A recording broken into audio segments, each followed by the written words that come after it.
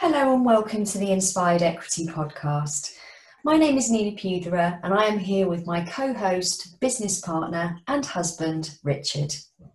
We are the founders of Inspired Equity, the London-based investment business that specialises in property acquisitions and developments. Between us, we are world record holders, international property investors, prolific networkers, speakers and coaches. On each show, we will be discussing all aspects of successful property investing, covering everything from simple buy-to-let properties to multi-million pound developments. We will be interviewing industry leaders and hosting live Q&As with expert panels and keeping you up to date with the ever-changing and exciting world of property. We are honoured to have the legendary Sharon Lechter coming to be interviewed for us today. Sharon is a New York Times best-selling author who co-authored the world-renowned book Rich Dad, Poor Dad, and was the co-founder and CEO of the Rich Dad organisation, where they went on to release another 14 books in the Rich Dad series to make it the world's leading personal finance brand. In 2008, she was asked by the Napoleon Hill Foundation to re-energise the world's largest personal development brand and wrote the book Think and Grow Rich for Women, as well as 3 Feet from Gold and other hugely successful books in the series. She has served 2 US presidents as an advisor on the topic of financial literacy. Sharon is a successful entrepreneur, philanthropist. She served 35 years as a licensed CPA. Now, Sharon is focusing on how to help people play big. So please welcome Sharon Lechter. Thank you so much for joining us.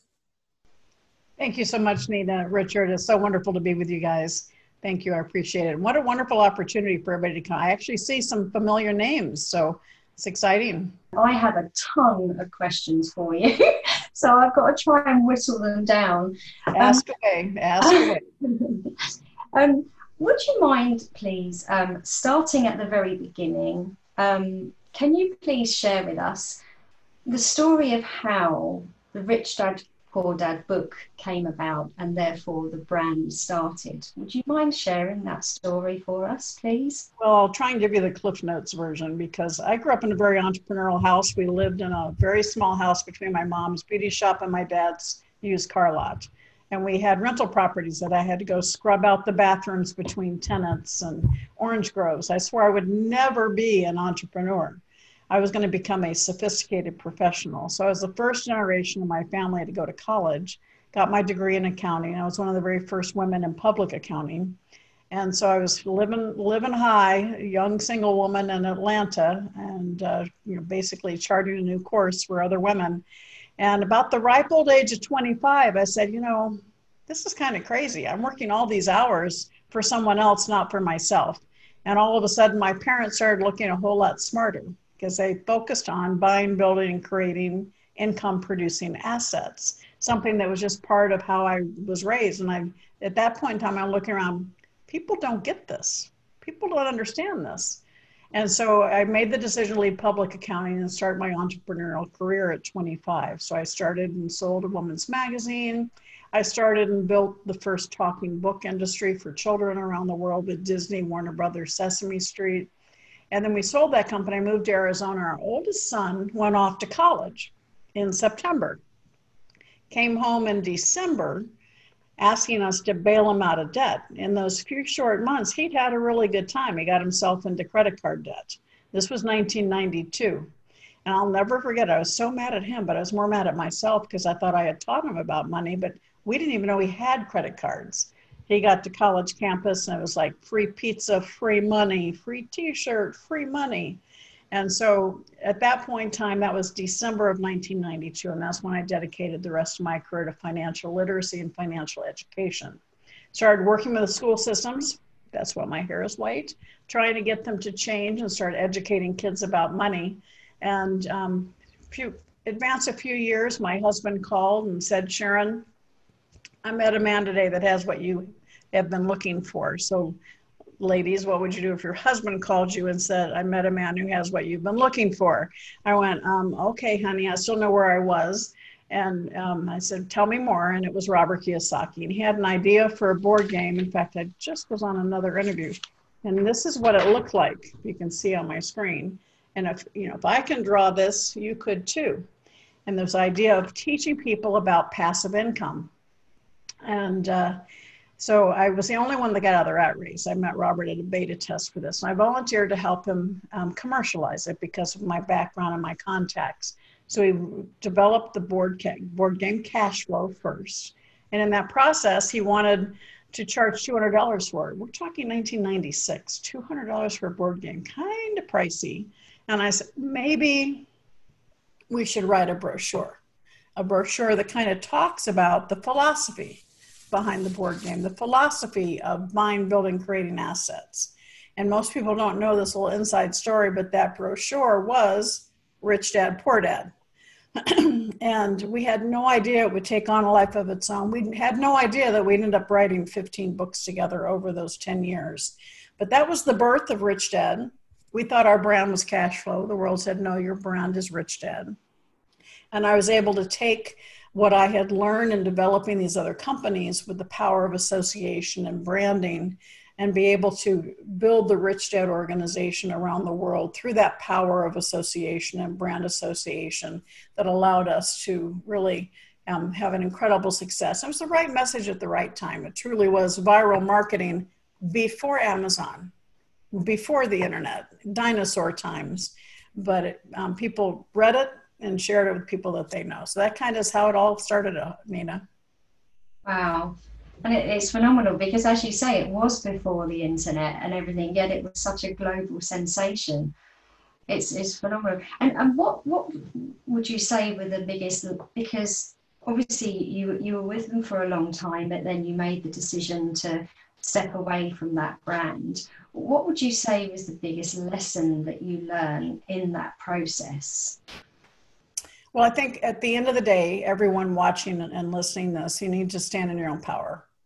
And we had been partners for 10 years, incredible success. We were at the height of our success, but we had not been getting along for a little bit. And he wanted to go into franchising. And franchising was a great model for us financially, but it was a terrible model for the franchisees. And I couldn't stay. I said, this is no longer a good model. I do not want to represent it. I could no longer look at myself in the mirror and feel good about myself. And so I made the decision to leave Rich Dad at the height of our success. And it was amicable for the first maybe 6 months. And then it actually got negative. And we actually were in litigation for quite a while. And we settled. It took 11 years. He wrote me a letter of apology.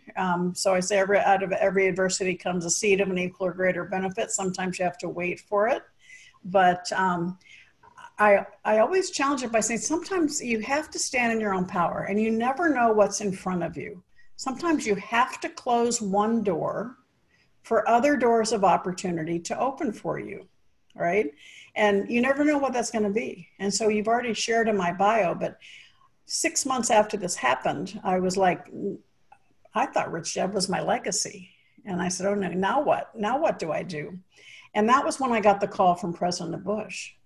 A few months later, I got the call from the Napoleon Hill Foundation. Neither one of those calls would I have gotten had I still been at Rich Dad. And so sometimes we have blinders and we stay in situations because it's what we know. We don't step outside our comfort zone. But when you stand into your power and you know that you have established yourself as an expert in a certain field, don't allow something to pull you down. Stand in your power and know that if you close a door, other doors are out there ready to fly open to you. And that if there's any message that I can share that I learned, and that's what I share with everyone, is make sure you are doing what you are meant to be doing. Absolutely. It's a really good message because, as you say, you were in your comfort zone. You thought it was your legacy, but it was so brave of you to make that decision. And it's amazing. I'm a great believer in life is all about the choices that you make. And that was a great choice. Congratulations.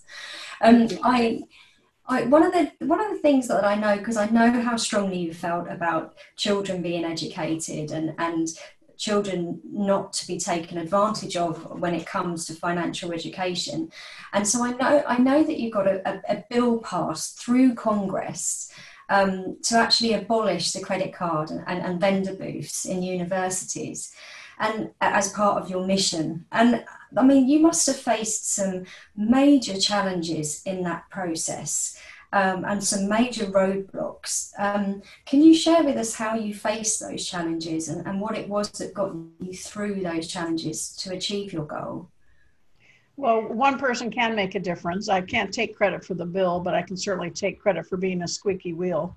The Credit Card Act of 2009 came up, and I was the only person on the Financial Literacy Advisory Council for the president that was an entrepreneur. Everybody else was either from a large company or from government organizations. And so I made a lot of noise about entrepreneurship and a lot of noise about our kids.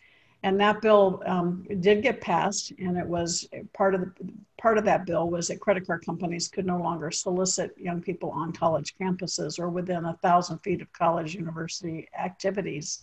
And so I love it today that young people go, well, that didn't happen to me. And I go, yes, that's right, it didn't. All right. So now credit card companies have to ask for a way for them to pay back their money, or they need a co-signer to get those credit cards. So it's a step in the right direction, but certainly not enough. And our kids, we still don't have very many states, the U.S. or anywhere, it's not just a U.S. issue, it's global, no matter where your address is or what language you speak. We're not teaching our kids about money in school. And it's something that when we talk about disadvantaged children, we hear the rich get richer, the poor get poorer. Well, that's because they're learning about it at home. If we truly want to level the playing field, if we truly want to give every child an equal opportunity to succeed, we would demand financial education in schools so that the children can learn the power of becoming a master of their money instead of a slave to it. And that's something that is, was my commitment in December of 1992 when my son came home in credit card debt.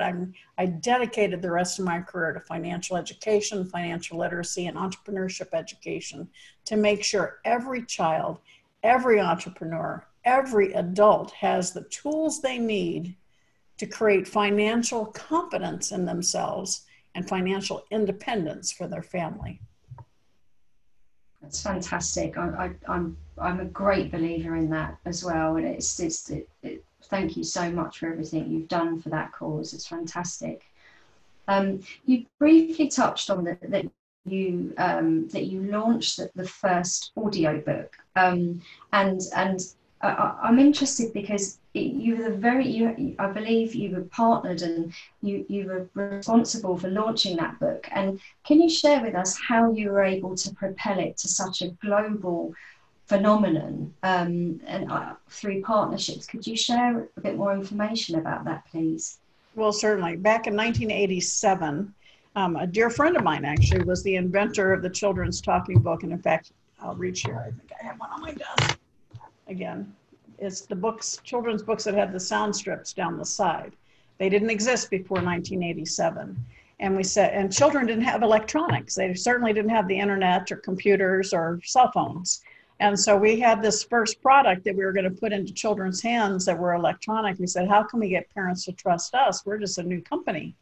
And so we said, let's join forces with Disney, Warner Brothers, Sesame Street, Marvel Comics. And in doing that, we were able to have parents trusted those brands. And so that when we aligned with them, they trusted us. And we were able to take this company. The first year we were excited. We had $1 million in sales, right? Well, the second year was 9, then it was 23, and we were on our way to 52 million in sales the year we sold the company. And so again, every step of the way, understanding that power of association. In 3 Feet from Gold, my first book with the Napoleon Hill Foundation, I talk about your personal success equation. And it's combining your passion and your talent. Most of us stop there. Our passion is, what we're happy about, what we're excited about, what we're angry about. For me, I was angry we weren't teaching kids about money. Plus your talent. I had my degree in accounting. I had lots of publishing experience. And most of us stop there thinking that we have to do it on our own. But true success comes from a times A, power of association. Who's on your team? Do you have a mentor? It's been proven people with mentors make more money than those who don't have mentors. And then the next level is times A, taking action. How many times do we know what we're supposed to do? We just don't do it. I get busted with that every time I share it. Plus F, and that's faith. Having faith in yourself. Having faith that what you're doing is needed and necessary. Having faith. Too many of us, that F is actually fear, and it paralyzes us from reaching the success that we need. And so everything I've done in my entire career is leveraged through the power of association. And that's what I share with all of my clients. That's also the power of having a mentor. And, you know, I have a free gift that you guys want. If you just go to personalsuccessequation.com, there's a worksheet you can download to see. When I start working with a client, we go through that personal success equation to find out where they need the most work: passion, talent, association, action, faith. And invariably, it's that power of association that I can help them speed their success through, as well as that confidence in themselves, because they kind of go hand in hand.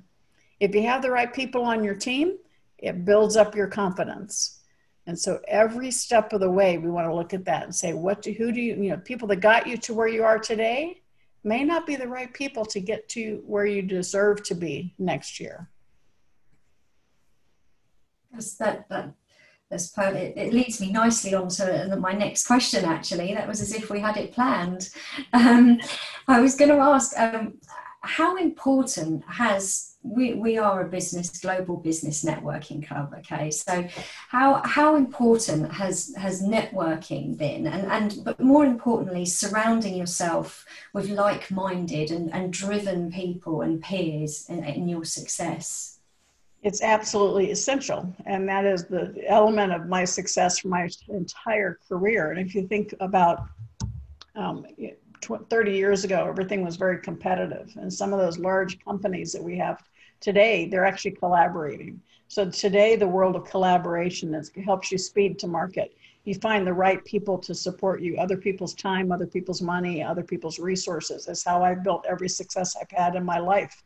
Right, when we built the Rich Dad organization, I think I spent $1,500 for our first print run of Rich Dad, but then we reinvested those dollars, and every organization that came to us, Time Warner Books, Time Life, they all paid us to work with us, and they used their money, their time, their resources to propel our message globally. That's what you want to do. That's true leverage, and it's through that strategic alliances, partnerships, relationships, licensing agreements that allow you to exponentially grow and create scalability in your business. So that power is what you have here is an incredible, brilliant way for people to connect with others, where it may be a geographic connection. You may have something and you're in Norway, and through this organization, you meet somebody in Spain that wants that information, and so they can license from you and be able to exponentially grow your impact. And that's the brilliance of what you provide. And that power of association, that networking is so important. And understand that it's a two-way street. You know, when you go into a networking organization and you just start wanting to regurgitate what you do, what I can do, you're going to probably push people back a little bit. But when you come in and say, how can I serve you? There's a difference. Okay, how can I serve you? What value can I add? I grew up in a home, my dad would ask me every night, Sharon, have you added value to someone's life today? Okay, my success is through service, not selling. I want to serve, I want to support you and your organization in any way that I can to help you take your life, your business, your financial foundation to the next level through service. I love, when I've heard you speak before, I love what you say about the work-life balance and how it should be a work-life fulfillment. Can you elaborate on that a little bit more? Because I think it's a really great point. Well, certainly. I cannot stand the term work-life balance. I absolutely hate it. The only place the word balance belongs is in the yoga studio or dance studio. In the world that we live in right now, there is no balance. We are constantly moving. We're moving forward, we're moving sideways, we're moving back. And so the issue is to understand how to create one big life. And when I wrote Think and Grow Rich for Women, I added that as an additional chapter to the original Think and Grow Rich book, because it is something that really plagues women so much. And that is, we all have a financial aspect to our life, a family, a business, a spiritual, a physical, and all of those things work together to create who we are. And what happens today is we start with this stupid premise of work-life balance. People immediately turn into guilt. They're afraid they don't have work-life balance, or afraid they're going to be judged for their work-life balance. When you're an entrepreneur, it's all one big life. And what a great opportunity to teach your children about what you're doing. All right. But what happens is we judge ourselves. All right. Oh my gosh, I didn't spend enough time with my kids. I start feeling guilty. So I'm wasting the one precious resource we have, time. So when you're worrying about something that happened yesterday or something that may or may not happen tomorrow. And so I say, I happen to be a champion worrier, but I say, stop it. And my definition of worry is to pray for what you do not want. Let me repeat that. To worry is to pray for what you do not want. That means your mind is focused on a negative outcome. And so catch yourself. I still get into my little worry storms. I stop myself and I go, okay, Sharon, instead of focusing on what I do not want, let's focus on what I do want. And you're shifting your mind from negative to positive. And it's amazing the results that you get. And so work-life balance falls in that category. You're wasting precious time about something that happened yesterday or may or may not happen tomorrow. And so understand that you acknowledge that you didn't spend enough time with your kids yesterday. Make a different choice today, because all of us are where we are today because of the choices we made before today. And if you want something different, if there are people you need to get out of your life or new people you need to bring into your life, start making different choices today. And that is the element of understanding. Instead of thinking or living work-life balance, think of fulfillment, work-life fulfillment, creating one big life of joy and contribution. It's great advice. And I was going to ask you about, as you are an absolute branding queen, people often talk about having a personal brand and a business brand. And I personally believe that they're the same. You should be living your brand. It should be one thing. What are your thoughts on that? Well, yes and no. It depends on the business that you are in. And so, for instance, I have a personal brand, but I also have a mission brand, all right? Pay your family first. And so when you're building a company, you have to, do you want a celebrity brand or a mission brand? And so when you're starting a company, like when we started the Talking Book Company and Rich Dad, both, we said we don't want to tie it to us individually. We want to be able to sell it if we need to. And if we get to that point where we can impact more people by bringing in other organizations or by selling it. So the brand was based on the mission and the product. And that brand can live outside me. Pay your family first can live outside me, all right?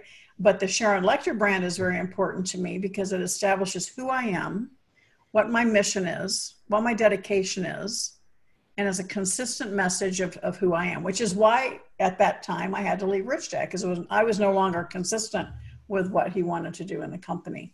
And so both are very important. Many times they can be aligned, but if you think about Tony Robbins, what an incredible success he is, right? Well, his company is him. And so it's going to be hard to separate him from the company.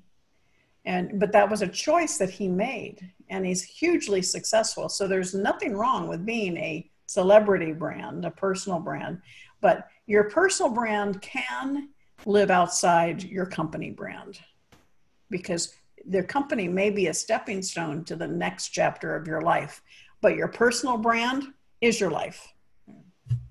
Indeed.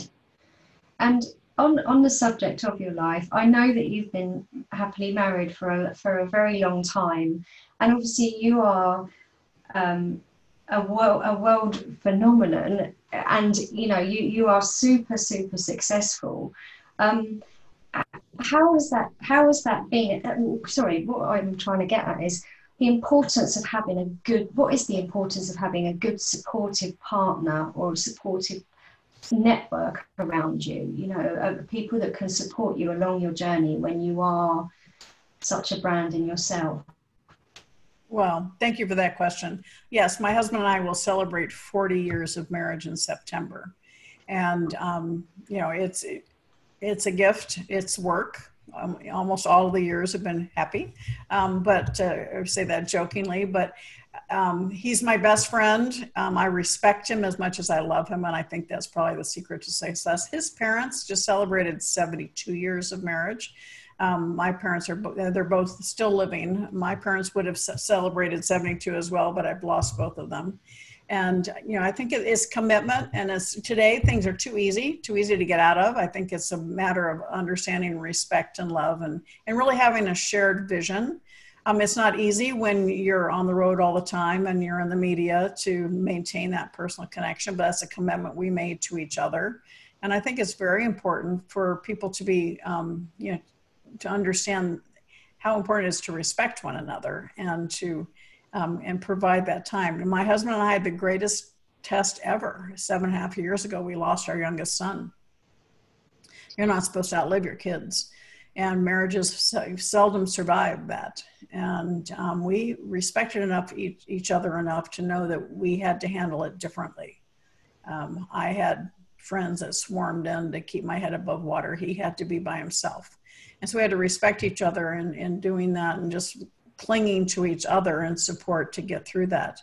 But that's really, what proved to me in the long run that I needed to get out there more, because I needed to share what happened to me and the fact that it really threw me into a tailspin, and I was living in a world of numb for a while. And I had to, wake myself up. I started to retire and I got pushed back a lot from a lot of family and friends. I actually think I heard my son say, "Mom, get over it. There's more for you to do."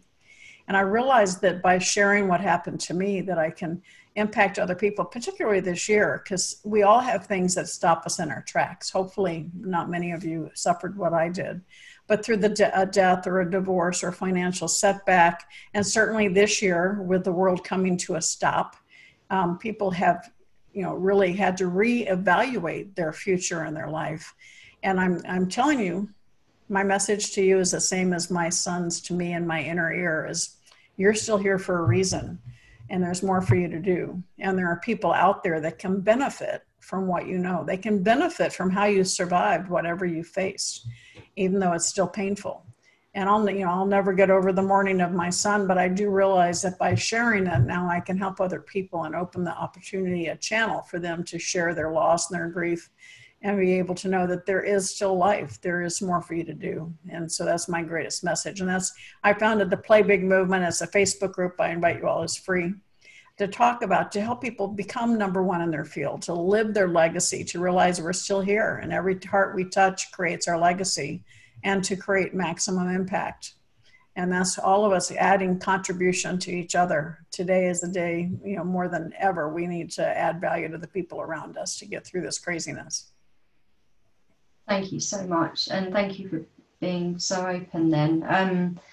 I'm very sorry to learn of that. It's awful. And it's just such strong, courageous words and just testament to what a wonderful lady you are. I'm going to open it up because I'm conscious of time for other questions for you. But just one last question that I have. You touched then on the economic climate, and this Zoom call is full of entrepreneurs that are all budding entrepreneurs, big small business owners. In light of today's announcement, and which we all kind of knew anyway, you touched on the fear aspect, but What would be your advice to small business owners right now, and just some words of wisdom from you? Well, thank you, Nina. Yeah, successful businesses do one of two things: solve a problem or serve a need. We have a lot of those right now. And so by taking a step back and reevaluating what problem you solve, what need you serve, and there may need, I don't like the word pivot because that means you're changing your direction. I think you just adapt and understand that the climate has changed, and your messaging may need to change, your outreach, and you may need to serve, all right? Give before you ask in the world that we live in. And I think it's very important for people to tie into that and understand, how is your business today impacting other people? And how can you reach more people? I mean, one of the things I literally, right before I was with you, I was on a webinar where we've taken one of our high-level money mastery classes and made it very, very inexpensive, because I want to serve people out there and say, here's information that can help you and help you move forward. And so that's one of the things we've recalibrated and retooled to make sure we can serve more people. And that's really important now. But also to say, how can you expand your reach through service and support one another, understanding the world has changed. I mean, before 2020, I was on the road 75 to 80% of the year, right? Since March, I've literally been in this chair a lot, doing a lot of summits, but I've reached more people because I have the opportunity to hop from one thing to the next and be on 4 or 5 broadcasts a day.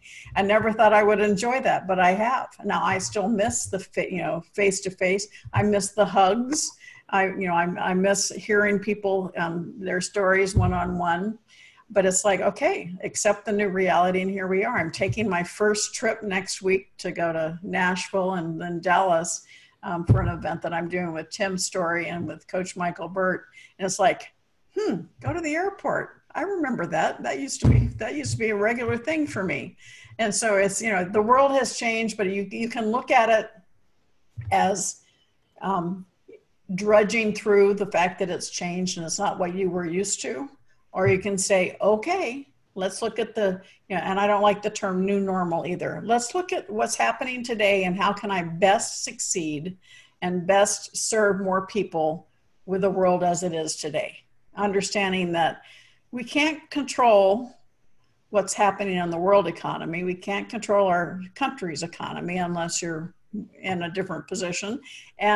But you can control your wallet. And so now we've been given this total reset. It's a time for you to sit saying, what is working for me and what is not? And before, people used to kind of be afraid of the criticism, people judging you. Well, now nobody can judge anymore because everybody's in this position of retooling, redefining, resetting, and refiring what you want out of life. And that's, my goal for everyone I speak to is to just have the confidence. You've heard the phrase, wait for the light at the end of the tunnel, or I see the light at the end of the tunnel and I hate it. I said, stop it, because that means you're giving up your power. You're waiting for someone else to bring you a solution. Make a commitment to yourself to become a beacon of light, your own beacon of light, and stand tall and firm and be positive. Because if you do that, you're going to attract other people to you. And their lights are going to shine brighter because of you. And that's how we're going to truly get through this. That's how we're going to take our small businesses and survive and thrive, because we're adding value to other people's lives. So seize this as an opportunity. Be on the front of the wave. Don't get capsized by it, because we have an opportunity to serve others and create a better solution for tomorrow. I love that. And I really miss hugs too. I love that. Thank you so much, Sharon. Over to you, Richard. Sharon, thank you so much. I've been loving everything that you had to say, and I have a whole host of questions. At the start of this, Nina said, I'm taking control of the questions, so I've been waiting patiently. My first question is about the books that you've written. You have written so many books, and they're not just books, they are life-changing books, inspirational and really educational. How did you get your inspiration to put pen to paper so many times with such enthralling content. And then, given that you've just told us that you were spending 75% of the time on the road, how on earth did you find the time to write them? Well, that's a better question, because yes, it's like, am I crazy? Yes, that's probably true. A lot of people write an hour a day, that type of, I don't do that. I run away to the beach for 5 to 7 days at a stretch, turn off all my electronics and dive in and write. And then I walk away from it for a few months or a few weeks. Then I come back and I go, oh, this is pretty good. And then I go, what was I thinking? Get rid of that.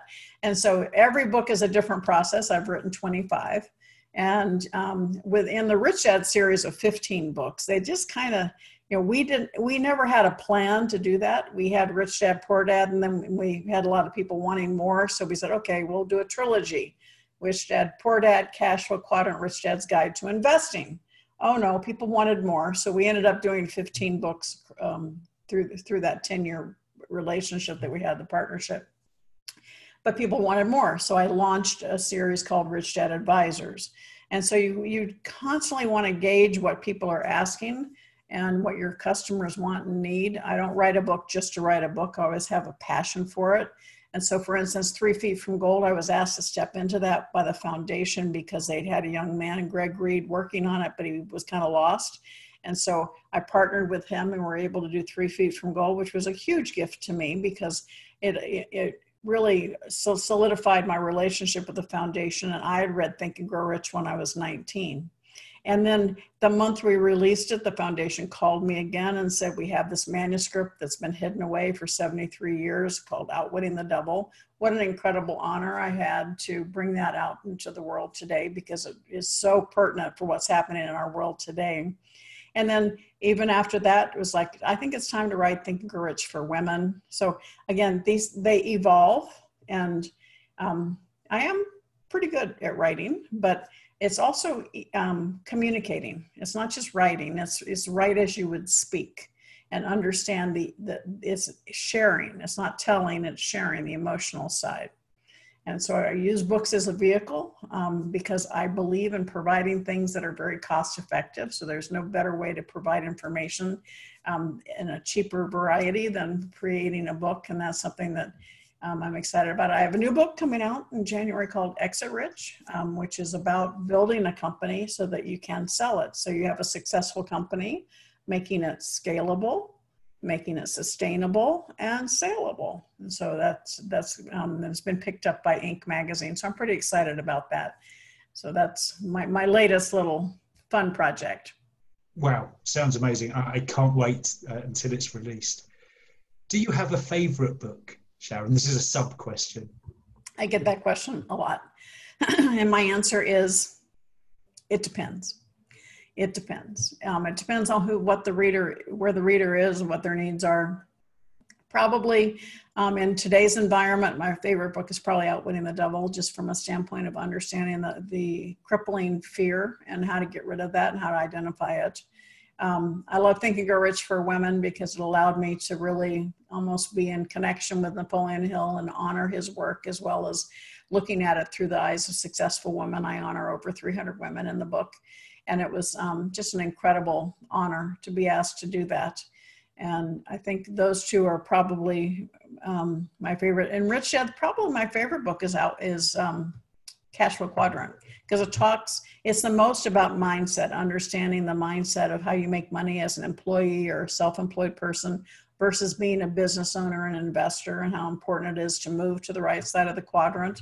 And that's not what school teaches us. And it's what I teach people. I teach people how to move to the right side of the quadrant, how to create assets. My favorite word on earth is assets. And assets are sexy. I'm having an event August 21st, assetsaresexy.com, because that's my superpower. That's where I distinguish myself from other people that teach about money. And that is because every wealthy person in the world, no matter where you live, no matter what you do, they all have one thing in common. They have income producing assets. And when your assets are working for you, they're like your employees. They're generating income. And your financial freedom comes when income from your assets exceeds your monthly expenses. And so I challenge everybody to think about where is your income coming from and how can you buy, build, and create assets to add additional wealth for yourself and your family. Fantastic. Thank you. Exceptional advice. And we've got a bunch of property investors or real estate investors on this event this evening. So I know some of them are going to want to come and ask you questions. Last question from me for now. And it's about your favorite subject matter, playing big. What's your advice to everyone to make sure that you play big? Well, or more than likely, you're playing too small. So I'm just going to challenge everybody, get in your face. You need to play a bigger game. More people out there, ask yourself, say, are you selling or are you serving? And people say, well, I need to ask for help. And they feel like they don't deserve it. And I go, well, just change your perspective, change your mindset. Instead of feeling like you're less than asking for help, okay, change it and say, you're showing a sign of respect that this individual has wisdom that's going to help you on your journey. And that sign of respect is what is going to help you open the doors and get that mentorship and get that thing. And I saw somebody asking about mentors. Yes, you want somebody. There's a difference between coach and mentors. A coach is going to keep you accountable to something. A mentor has been where you want to go. They can open doors. They can speed you around pitfalls. So it's so very important to understand that you have the right people on your team and the right people directing you in where you want to go. So I'm not quite sure if I answered the rest of your question. I got a little lost, a little sidetracked. No, that was brilliant. Thank you. And it's actually been a perfect segue because the first person I was going to bring up is my good friend, Glenn. He's on the call with his wife, Gwen, and he'd mentioned about the mentoring. So he has a question. But Glenn is a very successful property investor, developer as well. So he knows all about income producing assets. All Glenn, right. you are on with Sharon. Hello, Sharon. Glenn. Thank you so much. That was you're very eloquent and you are just on top of your game. It's every word you're giving us is well received. Thank you very much. Yeah, I've got an idea of something I would like to do in an entrepreneurial way, but I'm looking for someone who I can get to mentor me.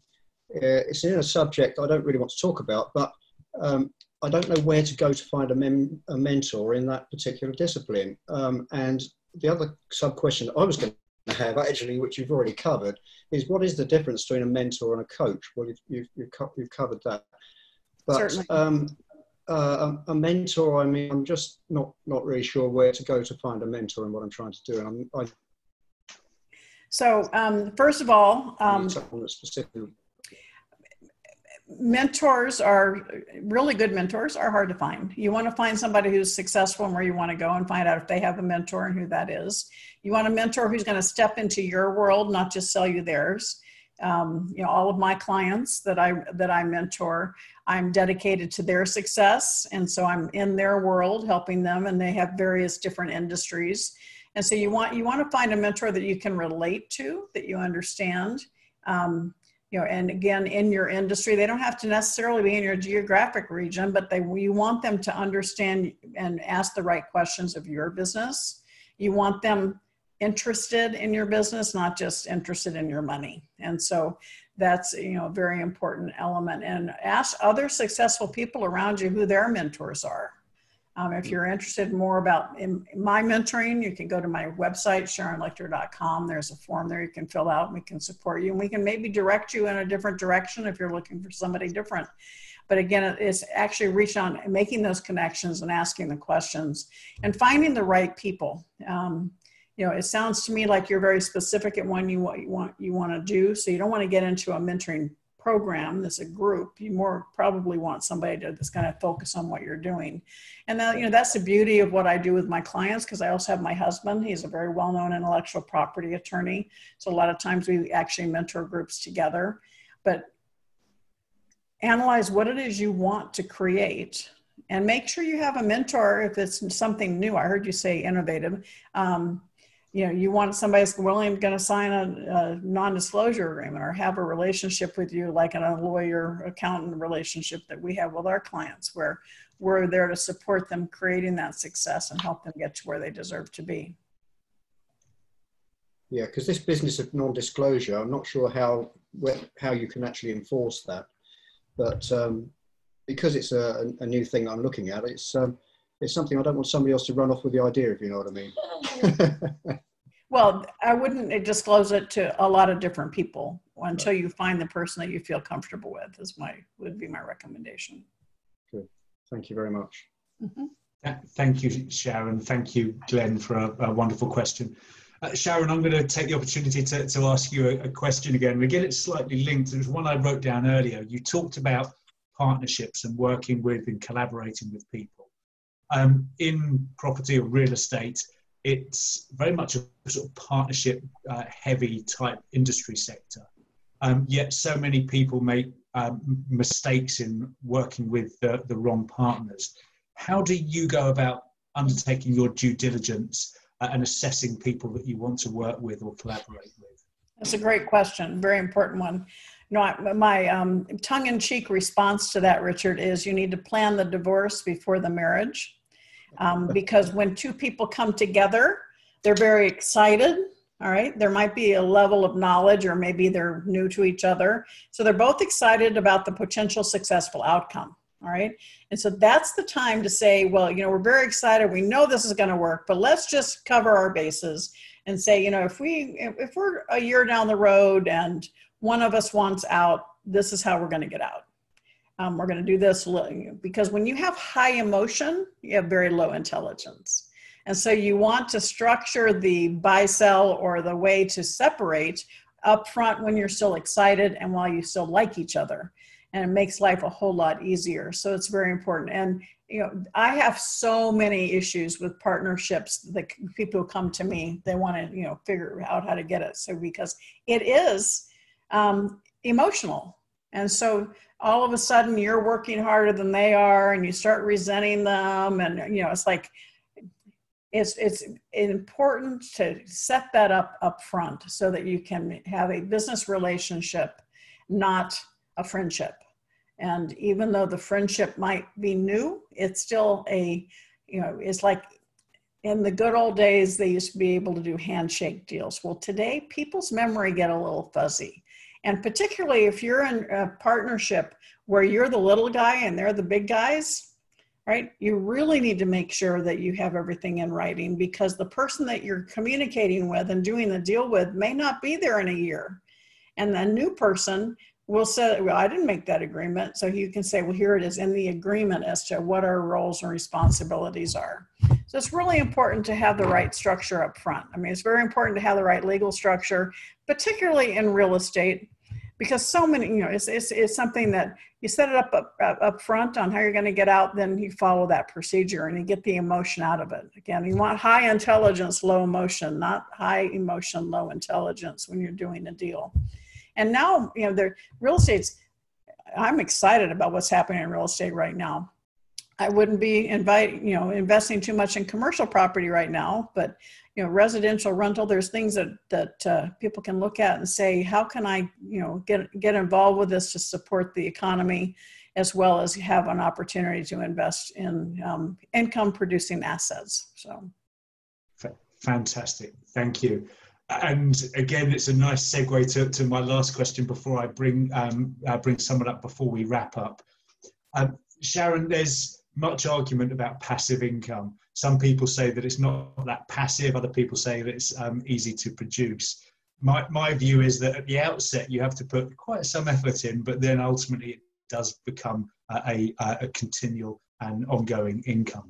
So it does become passive. What's your view on that, please? Well, okay, so let me use a book as an example, all right?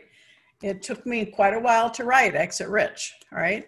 But that part's done. And now I'm going to enjoy the benefit of selling it and having people buy it. And the income stream is going to be, in perpetuity. But then I have to continue creating the back end to that in business. Let's go a little bigger. A rental property, a 3-2. It's going to take you a little time and due diligence to find it. It's going to take you time to make sure that the numbers work and it works, and you buy it and you find the tenant. But then if you have a long-term tenant, as long as you've got a management company, then it's something that's going to generate revenue for you into the future. So yes, there is building a business. Okay. 20-year overnight success, right? You build a business. It takes a while to get it up and running and successful. But when you have a true business operating, other people are running it, it's got business systems, then you have something that's going to work for you, and you can sell it or you can keep it and let it be that engine, economic engine. So economic engines are what create passive income. Too many people have a job. They own a job, not a business. And that's never passive income because it still depends on you being there. So we want to take that solopreneur and create the business systems around them so that it can be a business that's duplicatable and scalable and become economic engines. And that's where you see the passive income. That is the best execution of a description about passive income I have ever heard. Sharon, thank you so much. Thank you. I have one last question because I'm very mindful of time now, and it's from one of our listeners here this evening. How can we have successful and fulfilling life? That would be a nice one to end on. Successful, fulfilling life is adding value to people's lives every day. And reminding yourself when you get out of bed in the morning of what problem you solve, what need you serve, because that takes it outside of you and it gives you the motivation. And I see some questions in the chat, if I may be so bold as to say, Sarah's asking me about tools I've used to be able to talk about my son's passing in public. I didn't for a long time, Sarah. And it was one day I'm on stage and I'm having Q&A like here, and somebody says, what's the worst thing that's ever happened to you? They didn't say, what's the worst thing that's ever happened to you in business? And so that was the trigger where the first time I actually shared that my son passed. And the incredible outpouring of people that came up to me afterwards, and I was bawling, I was crying because I felt I had to answer the question honestly. So I shared what happened, and it was an incredible experience to see, by me being willing to share it, the amount of other people that could open their stories and their share. And it doesn't mean I'm not emotional about it when I talk about it, but it's something that made me understand that by sharing that, I opened up this opportunity and the space for other people to share their hearts and what they've been through. And it's something that, that I hope that helps you and as it relates to your question. And somebody else said, getting back to the topic of staying in your power, can you explain further how you stay in your power, but also move out of your comfort zone? I challenge you, Ken, when you step outside your comfort zone, you get your power. You feel that confidence go up because you're doing something. 2 years ago, we were in Thailand. I got into a cage with 3 9-foot big tigers, right? I was definitely outside my comfort zone. If you only imagine what I was saying to myself. But boy, did I feel strong. So stepping outside the comfort zone, that's where the magic is. That's where you expand your associations. That's where you expand your opportunities. Challenge yourself to live in the world of possibilities, not in the world of probabilities. What's possible in your life? And what's possible is outside your comfort zone. So. Sharon, thank you so much. And I hadn't seen Ken's question actually, and I was hoping he would ask a question because Ken last year alone read 68 books. If I ever need advice on a new book, I go to Ken. He's an exceptional guy. So great one to finish on.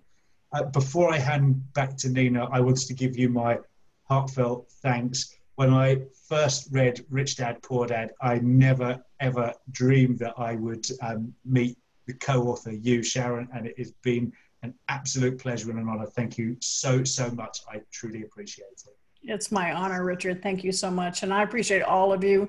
Any questions, you can reach out to me, info@sharonlechter.com.